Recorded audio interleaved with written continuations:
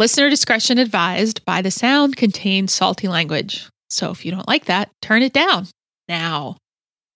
No, now. Like right now. Okay. Let's start this fucking show. We're trying a new recording system, so we sound less like Zoom garbage.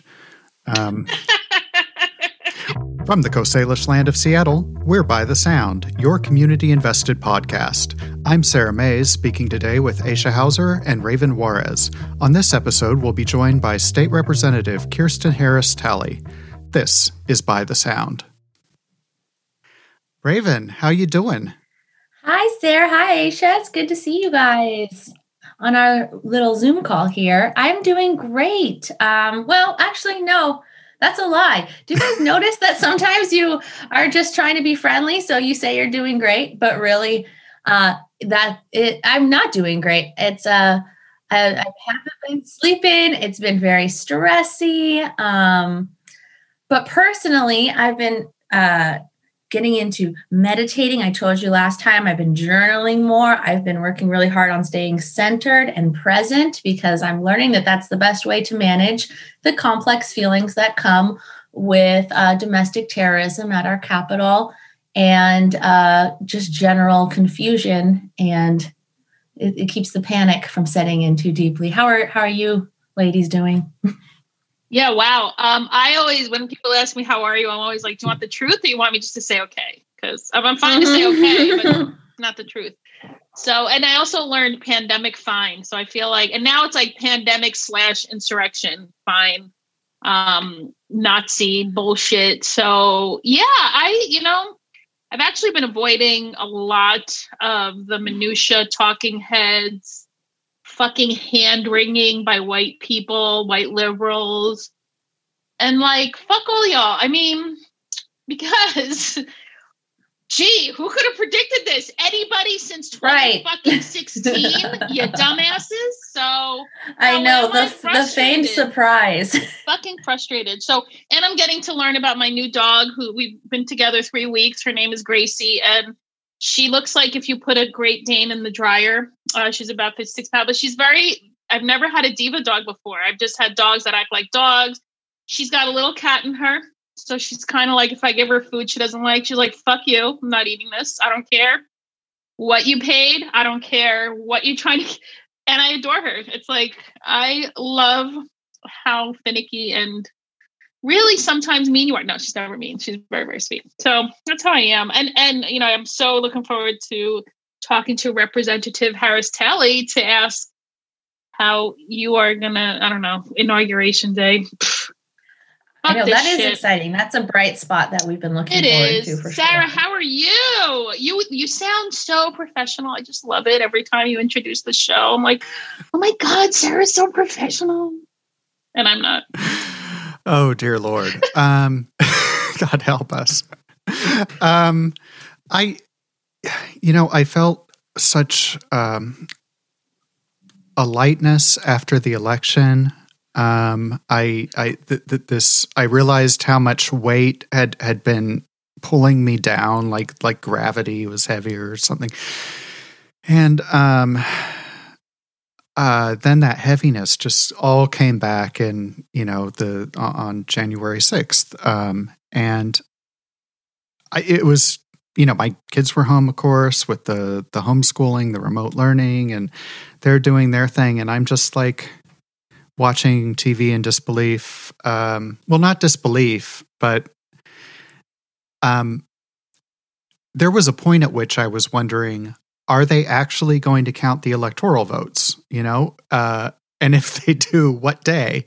It came as a great relief to see them, reconvene, do that. I was up until the wee hours, waiting for those to get up to 270 electoral votes to have the matter settled, because it felt like, democracy wasn't falling apart figuratively, but quite literally. We'll have a lot more to say about that, though, after the break, when we're joined by Kirsten Harris-Talley.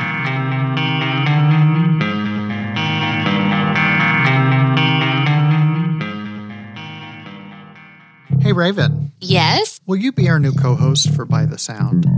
Are you going to pay me? That seems fair. I, for one, don't think we should be asking women to do even more unpaid work. But Sarah, how on earth are you going to pay me? That's what donors are for, Raven. Listeners who donate to the show on Patreon will make sure you get paid. The more donors we get, the more episodes we're able to make. Cool. Where can listeners go to donate? www.patreon.com/bythesound. That's patreon.com/bythesound. Our guest today is Kirsten Harris-Talley. She is the newly elected state representative for the 37th District, which runs from the Central District through Southeast Seattle, onto Skyway, and all the way down to Renton. Before joining the legislature, Kirsten was executive director of NARAL Pro-Choice Washington and an interim city council member at Seattle City Council. Kirsten Harris-Talley, welcome back to the show. Thank you for having me. It's good to be with y'all today. So has anything interesting happened in the last week or so? No, nothing. It's been very boring. Yeah. When we all brought in New Year at 2021, all problems from 2020 disappeared. You hadn't noticed? It was your first week in the legislature. It's been our first week in the legislature.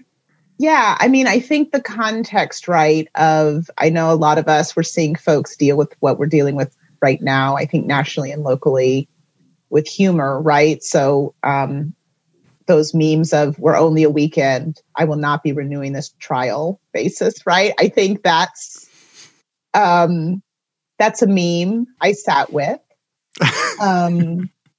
But to your point, in the intro, right, seeing folks who in DC experience what they experienced get back to the task at hand, to know that we started here in Washington State, walking into the Capitol and doing the task at hand, right? Despite all that was happening, is happening. It's not in the past, it's in the present. Folks doing the work of the people, which is what our job is. So we've done that first week on Monday of this week, the 11th. That was done at the Capitol. It's the only day we convened as a legislature this year. What was it like showing up there? I'm a mother of two. Our youngest is 5 in kindergarten. Our oldest is 9 in 4th grade. It's a sobering thing to know you're starting your day at work, arriving at the Capitol, and to have that Capitol surrounded by National Guard.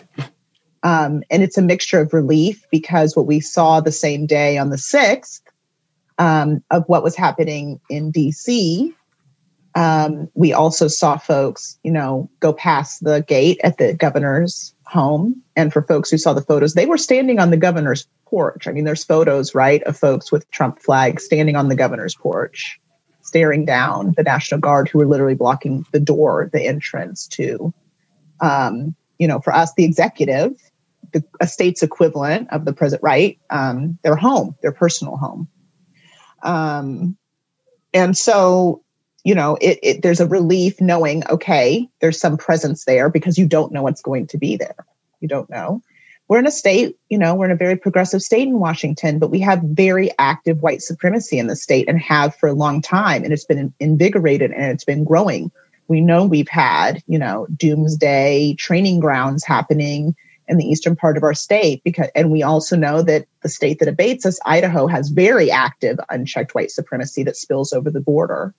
For folks of color, I think, right, what it is to have Second Amendment rights displays at our Capitol. We're one of, not all capitals and states have open carry laws. We do.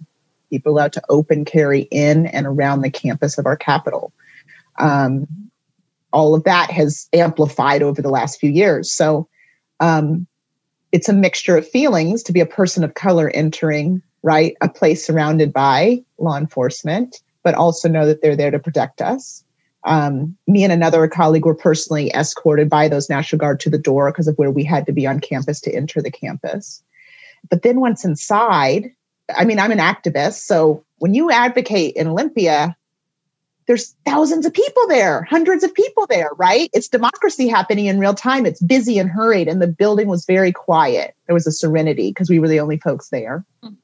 And then to be on the floor with my colleagues, we found a way to have the number of House members were usually in very close proximity of each other, but we were able to do rotations. So it was wonderful to be on the floor and have that experience as a new colleague of doing that for just one day.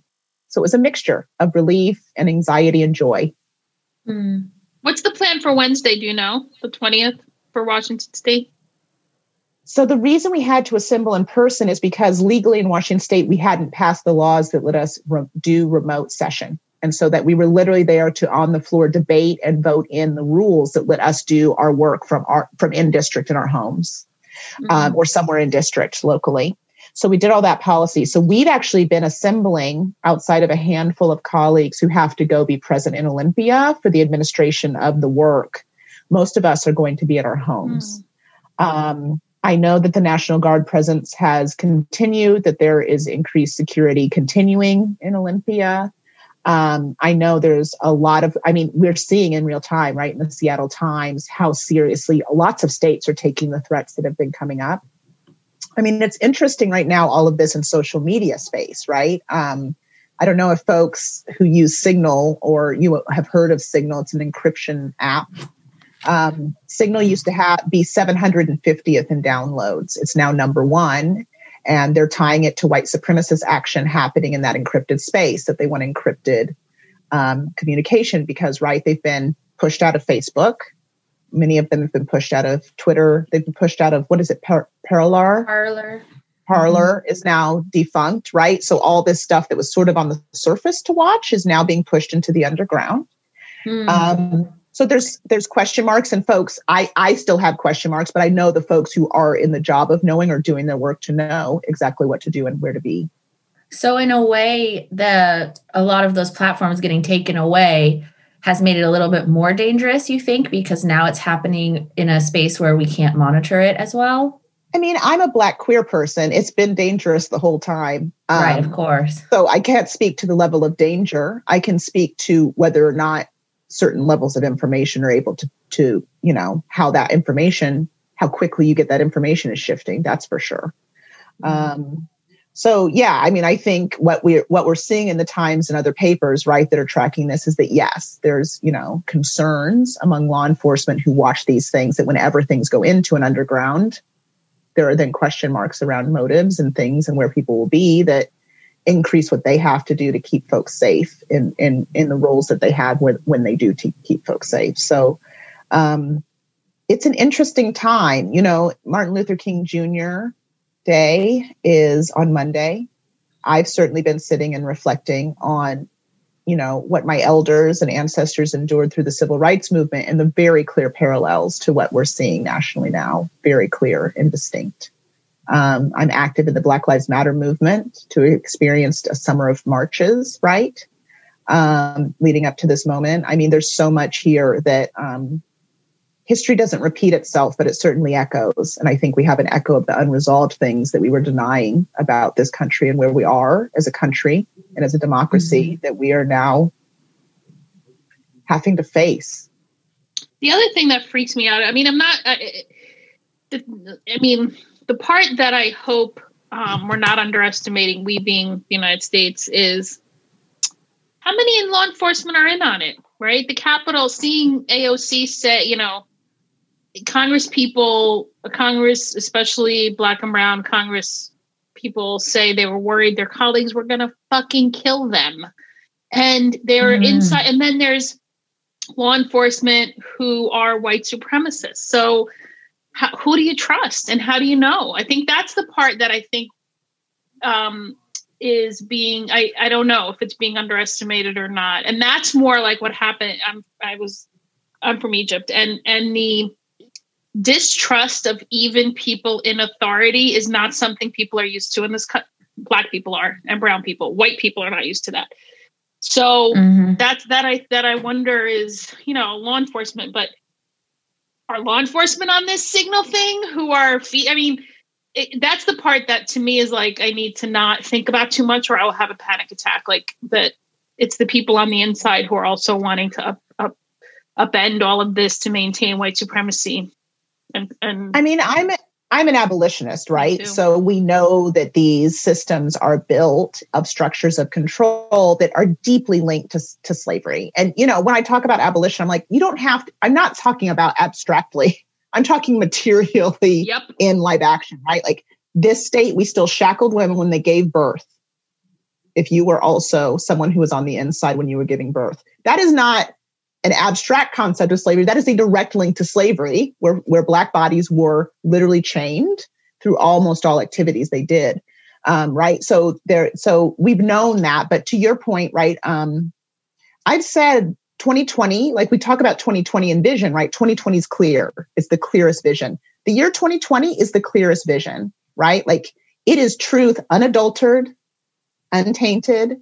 We have to be unwavering in looking at it. Any denial we've had about, after Obama was president, we were post racism, like, right? Like all that illusion is gone. Mm-hmm. And we have actually what we have, right? And what we have is a global pandemic and a country that is literally the richest country in the world when you think about the amount of resources here that are not ours, that are taken from other places because of how capitalism works in this country, right? And we are ill-equipped to respond, right? The other thing that came out this week is that the federal administration lied about the amount of doses of the vaccine that are available, which means states are now going to have to respond to the plans that we have rolled out in the administration of the drug because there's literally not enough supply. People's stimulus checks this round of $600 came out on debit cards, where there was a MasterCard affiliation where every time you use the debit card, you are charged for the use of the card. What? Oh, for fuck's sake. That happened this week as well, right? So I'm just saying this because the context of what's happening, right, in DC and on the state level, and we can't unlink them. There's activity happening in every state as well tied to this white supremacy. Mm-hmm. Also, we have the way capitalism's linked to trying to respond to our economic recovery, which we do not have a plan. We just don't. If the plan's to double down on capitalism, that's not going to be a helpful plan. And we're in a global pandemic where people's lives are literally on the line, right? And so what I thought my biggest anxiety of going to work in the one day we had to assemble was if I had any colleagues who wouldn't be willing to wear masks, right? Because we have a spectrum of political views in our legislature, right? And in the context of the pandemic, there are colleagues who are saying, don't wear masks and don't close the economy. Everyone should be milling, right? Like there's people in Washington state saying that in the legislature. So that's the thing in this moment, right? We're being faced by the truth of a lot of things happening simultaneously that we can't turn away from or cower from, that we have to keep taking action on and being diligent about. So that's what I keep thinking about. What's in my control? Because there's a lot happening that's not. What's in my sphere of control is where I'm focusing my energy. How do you work with those colleagues? And I mean this very literally, as I've been, because it is terrorism that's been taking place, Republican white terrorism, and the form it's taken is there's kind of the abstract terrorism of wondering, can our democracy function because of how they're jamming up the works, either with violence or with bullshit. But then, there's the personal terrorism of, say, being Pramila Jayapal, our congresswoman, is stuck in a room with anti-science, anti-reason, anti-compassion, just sociopaths who won't wear fucking face masks. And that's terror. And like you said, people walking around the Capitol with guns, and like the combination of all these things, it's like the Republican Party is blaring that they are crazy and they're dangerous, and there's very little ideological consistency to work with. Literally, how do you work with Republicans when we're so far apart on even agreeing to facts or what facts mean in logic? Yeah, I mean, I always come from a heart space in my work. That's just how I do my work, right? So I start always with work, particularly with work where I know someone and I are not going to always be in agreement, or that I have to communicate with someone who may not be in agreement that my humanity is valid, right? And I say that because I grew up in rural Missouri in the middle of nowhere, Pop 300. I grew up around a lot of people who did not, throughout my life, who did not think my humanity was valid. I grew up in active KKK country, right? I grew up actively being called the N-word on a daily basis, not even an attack way. It was just a casual way of speaking. I grew up in a state that the Mason-Dixon literally happened in the middle of that state, right? Like all this conflict that's unresolved from the Civil War to the Civil Rights Movement now, right? I experienced that in real time as a child. That has given me a temperance, I think, around it. And I say that not to excuse it, but I understand it. And that having an understanding of where it's coming from, being in total disagreement with it, knowing that it's not actually the path that I know is the path that me and my neighbors know is the path of healing and taking care of folks and showing up and changing structures that are oppressing all of us. It at least gives me a starting place to be present with them, right? And the thing about politics is it's a popularity contest about ideas, end stop period. And it's about power. And particularly laws we're realizing now, and I think everything you said, Aisha, right, about what is it to be uncertain about the authorities that be, right? Like for most of us, that's the beginning of understanding actually how the world works, right? And to your point, Sarah, they are just now saying out loud the stuff they used to say behind closed doors and dog whistle out loud. And that's what's frightening to folks. It's like, you're willing to be this explicit about it. And it's like, well, it's always been here. Now the explicitness level is what you're concerned about, not the actual danger that's been happening. And I say this because the numbers we're seeing with the pandemic, folks who experienced AIDS in the 80s, I was a young child when all that was happening, right? But we have already experienced openly a government being total in disregard to people's lives, right? We've seen that already. We saw it with the Tuskegee studies, right? On Black bodies, a government that fully devoid and did not take action when they could to save thousands of lives. We've seen it with women and how we've been treated and sterilized inside and outside of prisons, whether you're an Indigenous woman or a Puerto Rican woman who, when the United States colonized your space. We've been seeing these dangers for a long time. But starting with the humanity lets us then have the discourse about the ideas. Because at the end of the day in politics, I need to have the majority of popularity on the idea because it's about passing laws or stopping really bad laws from passing. Those are the two ways you legislate. And so that's what I do. I sit deeply rooted in my humanity. We have our internal caucus where we have the explicit conversations we need to have. And these calls for unity without accountability, that's not the way things work. So, Raven, I think you had a question. Yeah. Oh, how did you know? Did you read my face? I was wondering, what do you say, in response? Because that's a narrative I've heard a little bit coming up, is that it's divisive to kind of hold people accountable for what they've said, hold people accountable to doing too little, too late. And how do you kind of explain that accountability doesn't equate divisiveness, like on your platform and with people who are sharing that conversation with you and through legislation conversations? It's an interesting question. And again, I always come from my work from a perspective of humanity. And the thing with accountability is much more than an apology. Accountability is action taken, right? And I always talk through on an interpersonal level, our institutions are only cementing of interpersonal dynamics that we allow or don't allow. That's what institutions are, just people doing things or not doing things, period, right? So if you get back to that base level in your personal interactions, you can't have unity without accountability. You can't actually move on with something and rebuild trust and be back to square one to start something together without first apologizing, right? Saying, I see that something wrong happened. Taking responsibility, saying, I did that. Here's the things I did. And then also then making amends and saying, and here are the actions I will no longer do, or here are the actions I will take up so that that doesn't happen again. That's the only true way to have accountability, period, and stop. If you don't do all three of those things, all three of them, and then actually take those actions you say you're going to take, or in the actions you say you're going to end, you'll never have unity, because you can't have unity without trust. Right. If you don't trust people or institutions or your neighbor, you can't be unified. How do you get unified around something, right? Trust is the base of all of it.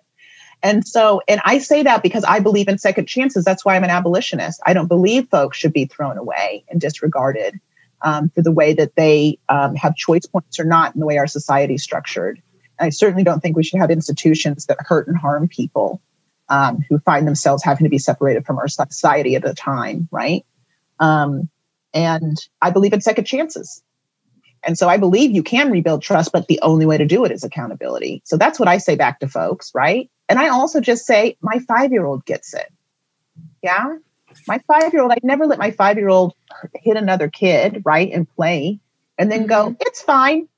Hey, other kid, why aren't you playing with them and liking them again? Right? Like no one does that. Yeah, it's a natural consequence. Never even, I mean, after the Civil War, Southerners were allowed to do whatever the fuck they wanted and made the lives of, freed slaves miserable to this day. So there's never been accountability in this country to the indigenous people or the descendants of enslaved Africans ever. I think that's why it's such a foreign concept. It's like, why should I or something? Well, there's but there's this exceptionalism because of violent extractive capitalism that it's fine. Like we needed to do this so we could make money. And it's just that. So I guess to me, it's like, look at even the New York Times 1619 report, fucking politicians came out railing against it. I'm like, this is how deeply rooted white supremacy, white people who want to keep the status quo, that even a report about the reality, a non-whitewashed version, and it's the New York Times, it's hardly stamped from the beginning, like a 900-page book. Was elicited such a response that even talking about it in school. So oppression has to be historical. Oppression doesn't work if people actually understand and knowledge of history. Exactly. That's why it's so uncomfortable. Right. If I could, something you said just gave me another question for you. I'm always curious to ask this question. How do you kind of, or do you share what's happening in the news with your children, and how do you talk about it with them? And you said they're 9 and 5, so I imagine, is it a different conversation with the older one, or?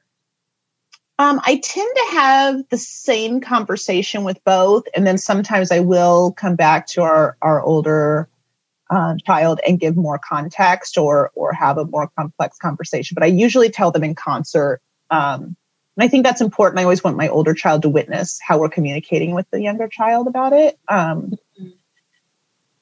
And I will say we do it in doses. Again, like I'm trying to stay focused on my spheres of control with my media consumption, particularly as I'm coming into this job. Like our neighbors are really hurting, as they're described in the 37th, we're one of the most diverse districts in the state. So staying focused on where I have control.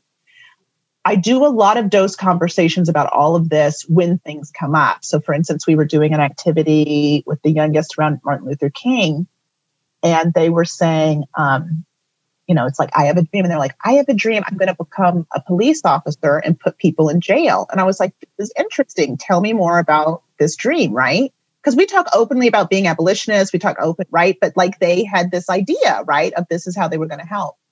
And so when we got into it and deconstructed it, I was like, well, do you think jails are a place that people actually get help, right?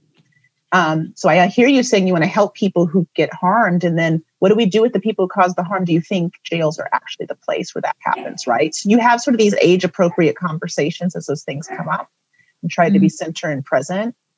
I was talking to another friend about this, and she said so often parents will shut the conversation down because of their discomfort or their lack of not having centered themselves in the context of what's happening. The other thing I often do sometimes in real time when my kids ask me hard questions where I'm hit like that is I'll acknowledge it and say, Mama has to think about that and take a pause. But I'm going to come back to you later today, right? Or I'm going to talk to Dad about it and we're going to figure that out and come back because that's a great question.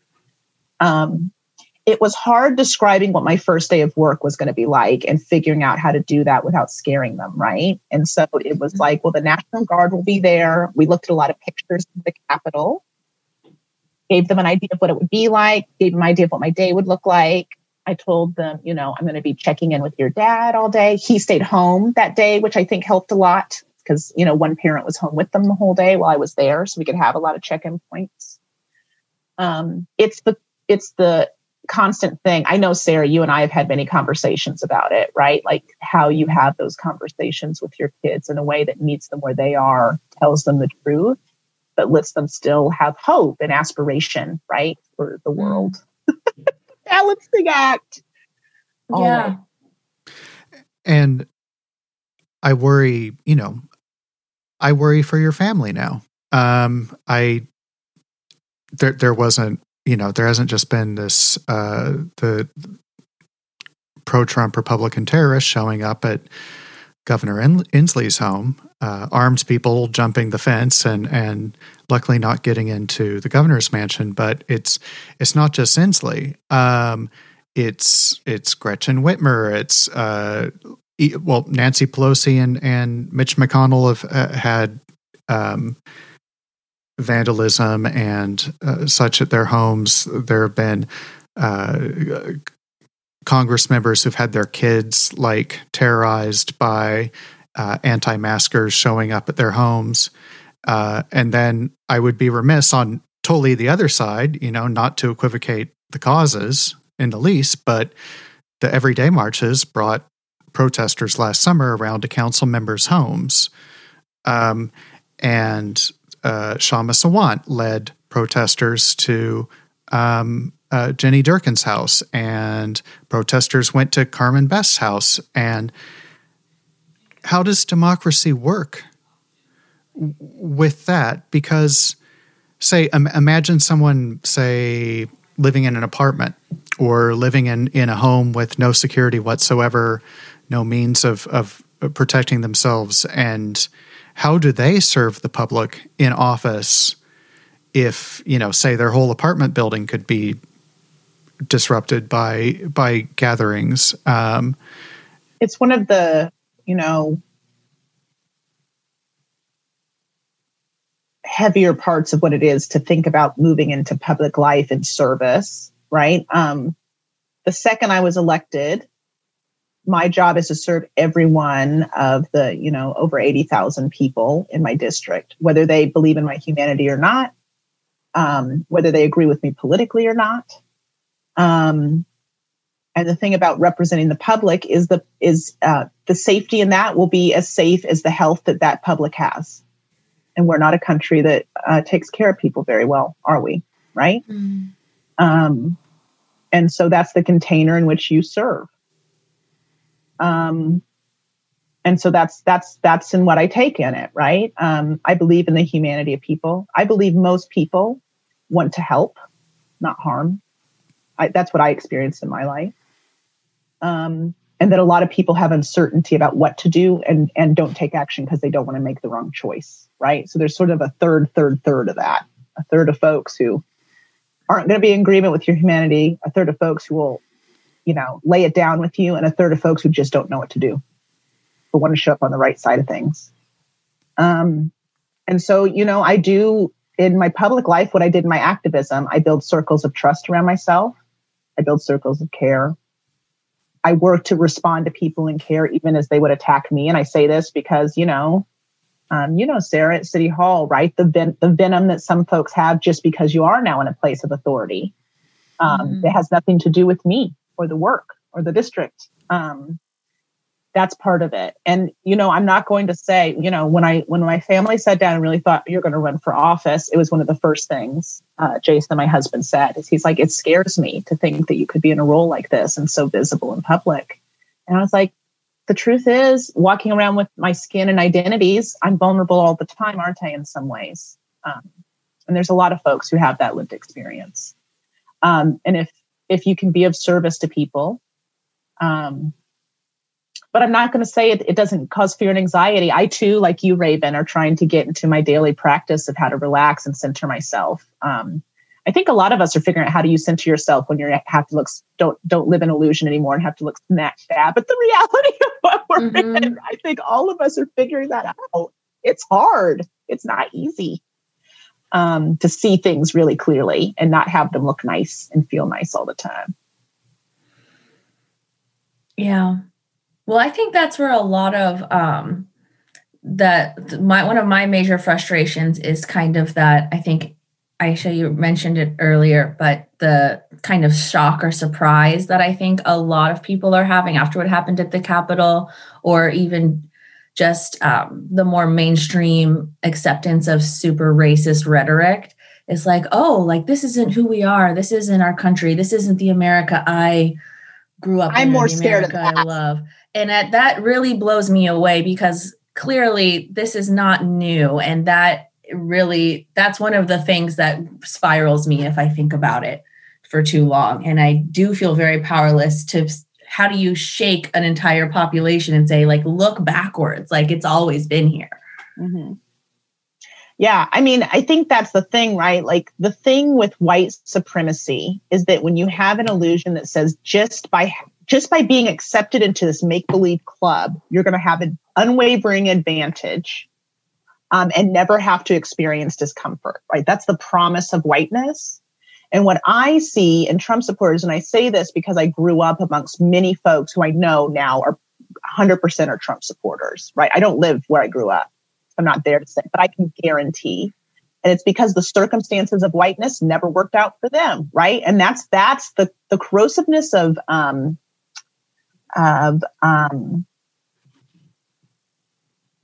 entitlement, right? And this country has a lot of entitlement on a lot of levels.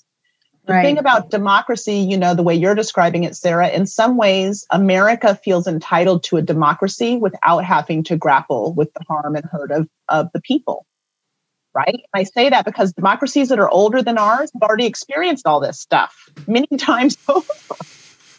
And I say that very because, good point.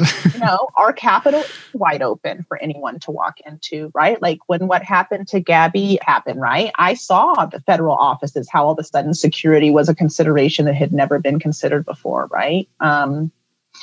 So that's the thing we have to grapple with is, I agree with you. Democracy people have to know they can come to the halls of where democracy happens and that they can be safe for democracy to work. But the truth is a lot of folks haven't felt safe to come to those halls for a long time, everywhere, including here in Washington State. I know a lot of neighbors who've never felt safe to walk in those marble halls in Olympia, where I have as an activist. So we have a lot of work to do. Well, I think you make a really good point too, because our country is comparatively super, super young. And I think that there's also an ingrained mentality that this is how we've always done things. This is how it's always been. It's too late to change now. This is how it works. But that's just a falsehood. We're a very young country, and there's lots of time, and there's room for imagination. There's room for massive upheaval in different areas. And it's so frustrating to have people kind of have this mentality that it's not only like, okay, that we've evolved this way as a nation, but it's silly or a waste of time or divisive to try to find alternate ways of doing business that don't disenfranchise and oppress, so many of our citizens. Well, the illusion of unity, right, is that divisiveness is bad. Divisiveness isn't bad. It just means difference. Difference is sort of what democracy is about. It's supposed to be about contrast. That's why it's a popularity contest of ideas, right? Contrast is not a bad thing. If the contrast in this moment is there are people literally begging for authority to see their humanity and act accordingly, right? There is not an institution in this country that a Black person knows they will have justice and sameness and fairness in. Not one. Not a single one. Not in the entertainment industry, not even the made-up ones like the entertainment industry, let alone the government service ones like healthcare and education, and the way police will or will not respond to you. And to your point, the thing that keeps me as an activist, no one gets told no more than an activist. Activists get told no all the time. But for me, I'm like, these institutions were built by people. That means they can be rebuilt and changed by people. that means if we just made this stuff up, we can make up something that's better. That's amazing, right? That gets me up in the morning. We have to let go of our addiction to white supremacy and violent extractive capitalism. The United States does. Like you said, start a plan that starts with capitalism is a non-starter. It's just going to maintain exactly the status quo. Which is why I refuse to say we're rebuilding the economy. I am not going to rebuild what was here before. I'm ready to transform the economy. I am ready for that conversation. Yeah. I will have a conversation about transforming this economy all day long, but I'm not rebuilding it. Nope. No brick needs to be laid that has fallen at this point. Not a one. Amen. Excellent. And after this break, we will come back with more about transforming the economy. Hey, Raven. Hey, Sarah. What's the best part of donating to By the Sound on Patreon? Other than helping us to make more episodes of the podcast? Yeah. I like the daily local news updates. With so much local news to follow, it's great to see all the stories that matter in one place without all the fluff. And it's available for as little as $5 a month. Our news updates are posted almost every day to our private Facebook group, which all supporters are invited to join once they donate to By the Sound through Patreon. Our donors will also see previews of upcoming episodes, and they'll have access to bonus content streaming through our Patreon page. Are there any other benefits to supporting By the Sound? Listeners who donate at the Alki level or above will receive invitations to our meetups, where they can meet By the Sound co-hosts, guests, and supporters of the show. We'll be having more of these in the coming months via Zoom and eventually in spots all around Seattle. Are there any other benefits for our supporters? Yes, listeners who support the show at the Discovery, Westlake, or Gasworks membership level will receive all the benefits we described, plus the opportunity to nominate and sponsor a guest of their choosing to be interviewed in a future episode of the show. It's one of the many ways that we're making By the Sound a community-invested podcast. That's so cool. Remind me where people go to donate. People can learn all about these benefits and more at www.patreon.com/bythesound. That's patreon.com/bythesound. So, before the break, we were talking about how inadequate it is to rebuild the economy when we need a whole other fucking system. So, I know that in your campaign and now that you've gone to Olympia, you've had a lot of focus on renters, which thank you so much. That means a lot to me. Yeah, seriously. I feel that most politicians at every level seems to see homeowners long before they see renters. In the direction of transforming our economy and our relationship with government, what would you like to see happen for renters in this next session? We have a lot to do. I'm working on a policy right now around the penalties and fees put on homeowners, like individual homeowners who, particularly in the rental market, when they have penalties and fees against homes that we know are providing housing for renters, right? Because what we saw happen to renters was the exodus of like everyday people having housing that folks could be in and losing that. We saw a huge exodus for renters. So that's huge because there are interlinks between the two. I'm really sick of at the state level having a conversation as if all homeowners are created equal and there is not strata of who are landlords and who are not, and right, like those conversations. There's a big difference between large corporate landlords, right? And an auntie that literally is renting out a unit, usually at a really good rate, right? To a single mom somewhere to both keep her house and keep that family in our community. So those kind of conversations are really important.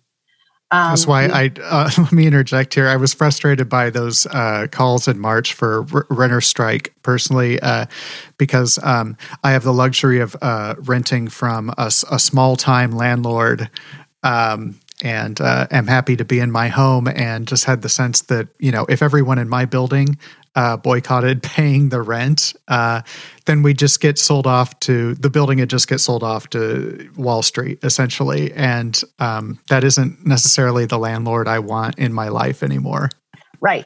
So so that the context of that conversation, I mean, the governor has again extended the moratorium on paying rent. But what we're of course seeing is that doesn't keep landlords from evicting folks when the renewal of their lease comes up, right? Or shifting the lease agreement so dramatically. So the folks are losing housing. Now, what's interesting, the biggest consideration, as always, is housing inventory. We will not stabilize our renter market until we have enough housing inventory. We just don't anywhere in the state.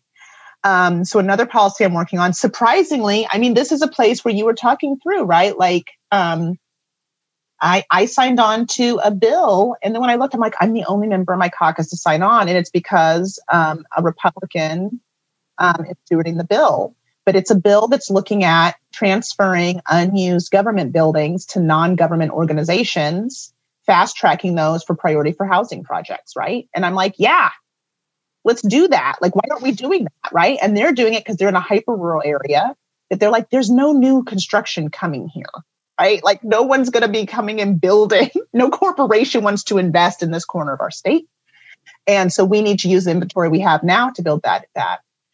Of course, what I would love to see, and I know it's a no-go in this next ledge session because of how dire our revenue picture is in this state. But what we need to be talking about in this country, and particularly in this state, like all states in this country, is what Canada's doing, where we have rent forgiveness. Because my anxiety is about what this bundle up's looking like for folks a year in. I cannot imagine, as a mom of two, right? Knowing that I'm maybe 6 months, 8 months, 12 months. Some people haven't been able to pay this entire time in the rears, and then it's going to come up due. And then what am I going to do? Right? Capitalism keeping debt on top of people doesn't help them either. And if the government can't find relief there, I know the little bit of conversation that's been happening at the state level, it's like, well, do we give it directly to the landlords or to the people paying the rent? And I'm like, give it to the people paying the rent so that it's portable. Because you don't know where they were before versus now as a renter. So there's ideas starting to bubble. Whether we'll be able to move on them quick enough for give folks relief in 2021 is going to be the question mark. We have some good ideas coming through, but a lot of it's about larger solutions, and we will continue to need relief from the Department of Commerce manages a lot of the things that give relief to renters right away. And we need that. So we're going to need every jurisdiction at the city level and county level as well to work together with the state, because a lot of those mechanisms are lower jurisdictions.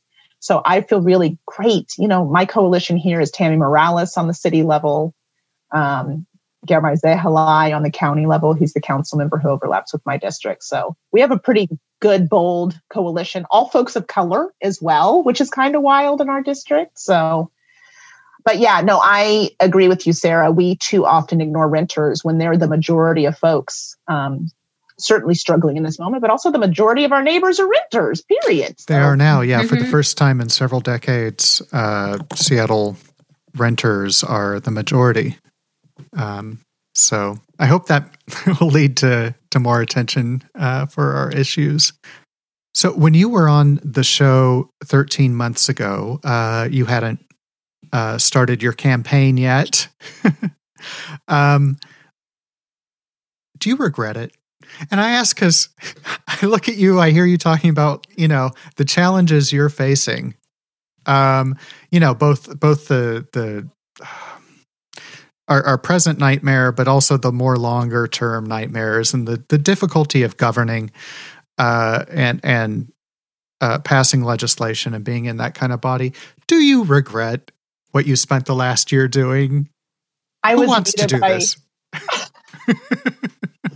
Such a good question. It's such a good heart question. I mean, I ain't gonna lie, right? There are times I'm in like, what was I? First, it's the hardest job interview on earth, first of all, right? It's just, so I'm not gonna lie. There were times in the middle of the job interview, I was like, what am I doing? What is this bizarreness that is campaigning, right? But more than not, for every one time I have the thought of, are you really where you can give the most good? That's how that question shows up for me when I ask it. Is this really where you can do the most good right now? More than not, the answer is yes, not no. So that's good. That's a good day. And the truth is, I have been really sitting and being really centered, and I'm still working on it. I'm a recovering perfectionist. I'm a person who's recovering from imposter syndrome from the career path, like so many women of color have had to have, right? And what that carries with us. all sorts of women, period, right? Like there's enough patriarchy in the workplace that all women experience that on some level. And so, yeah, I mean, there's times where I'm like, am I actually prepared to serve in this moment? And then sitting in the trust that like, I am. Yeah, I did do one of the hardest job interviews. And most of my neighbors said, we want to stand beside you and do that. And the reminder always, because this is the hardest thing in politics, you are the person, right? On everything that goes out. None of us do this work in isolation, right? I'm with thousands of neighbors doing the work. I'm with coalitions on the ground doing the work. I'm with, staff within the legislature who support our processes to do the work. So that's the other thing. None of us, I hope, and it's hard during a pandemic because we're literally physically isolated as well. Anyone who's sitting and feeling like you're alone in this, figure out that thing that connects you to your humanity to other people's humanity to get through the work. And then we're going to get through it. And I really, truly believe that I'm seeing now so many folks. I was talking to another friend, right? I was hugely Team Nikita for mayor, as folks know. I was very much behind her campaign. And then this summer I was thinking through, I was like, how different would the considerations of what the Black Lives Matter movement be right now if Nikita was mayor instead of being in the streets with the people right now, right?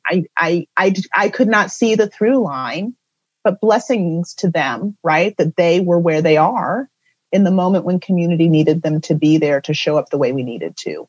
And I keep trying to sit in that faith that everyone who's supposed to be in the place they are now are the right people to help us all steward through this, no matter where we are right now and no matter what condition we're in, because it's a hard time right now, And so that's, for me as an activist, I always try to come back to that hope and truth of our shared humanity and purpose together.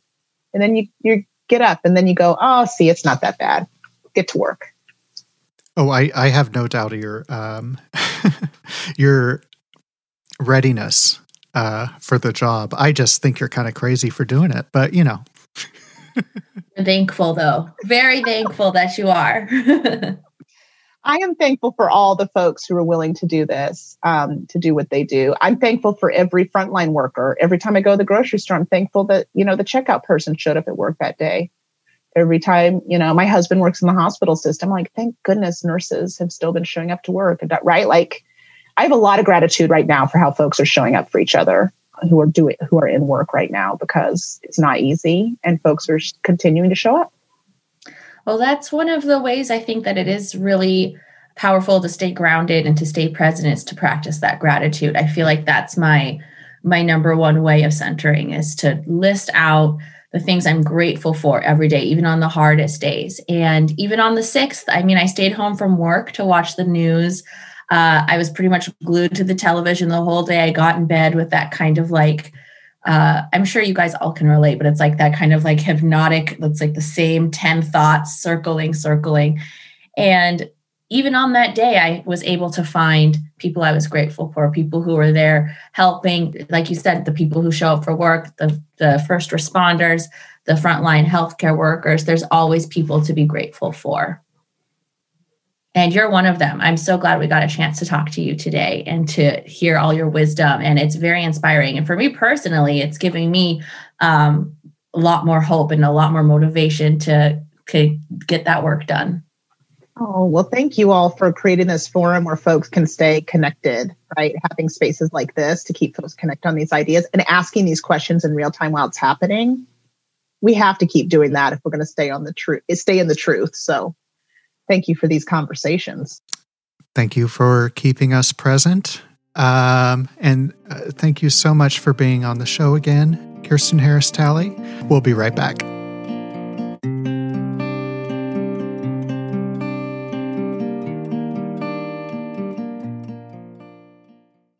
Aisha, what are you grateful for this week? I'm grateful for my dog, who I think I talked about her in the beginning. She's just so sweet, and animal. I don't know. People, I feel, I want to have hope for humans, but sometimes I just feel like we should know better, and we don't. And animals are just kind of going along, being, and just wanting to eat. And sometimes they eat each other, but it's okay. They're not selling each other in the market. So I'm just grateful for animals who are just kind of going along. And I'm wanting not to be, I don't like to be cynical. I'm not cynical by nature, but I'm just kind of sick of human beings in general, but maybe just white human beings. I need to be careful not to, wow. I'm grateful for my dog and my children. I have 2 adult children. I really should give them a shout out. They're not in the house anymore. So yeah, I've just been waking up every morning feeling gratitude for Gracie. Her name's Gracie, my 5-year-old Akita mix. And that's it. What about you, Raven? What are you grateful for? I'll jump on your animal bandwagon first and say I'm also very grateful for my dog, Glenn.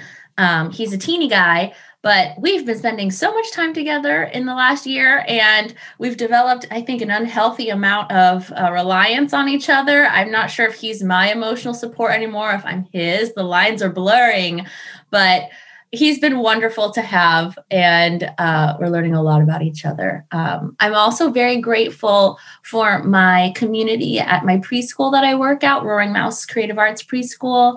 They have just been the most, from the staff to the parents to my little students, just the warmest community. It feels like a hug every time I walk into my space, even though it's empty right now.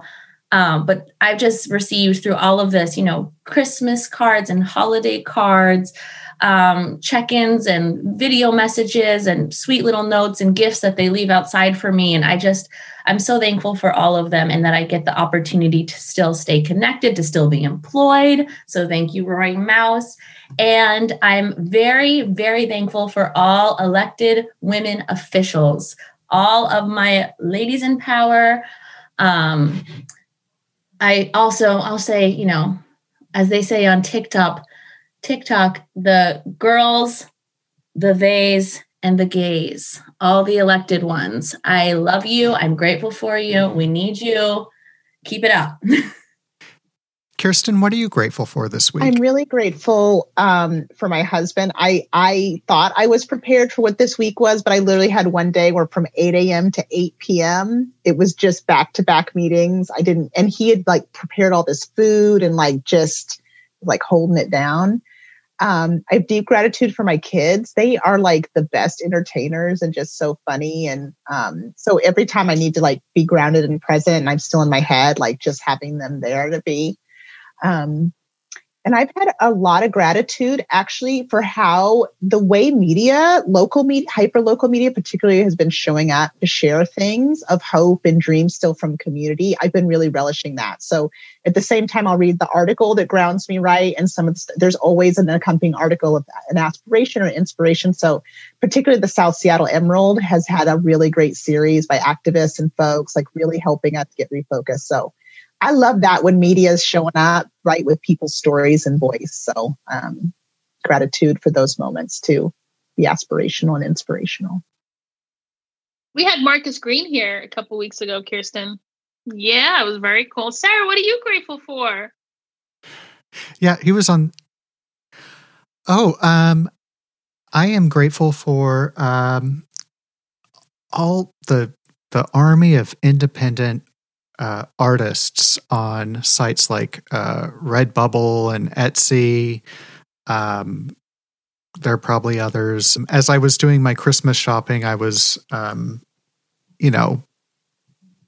as happens too often, deciding to give myself a present during the Christmas season. So I ordered some wall art and some cool stickers and just random beautiful things that made me so happy when they showed up in the mail. And it can take me a while to move into a place, years sometimes. And when I finally get the right things up on the wall, see, this was the wisdom Kirsten had in setting up her office at City Council, is that she knew you got to get that art up on the wall ASAP, because it really just sets the tone for your whole life.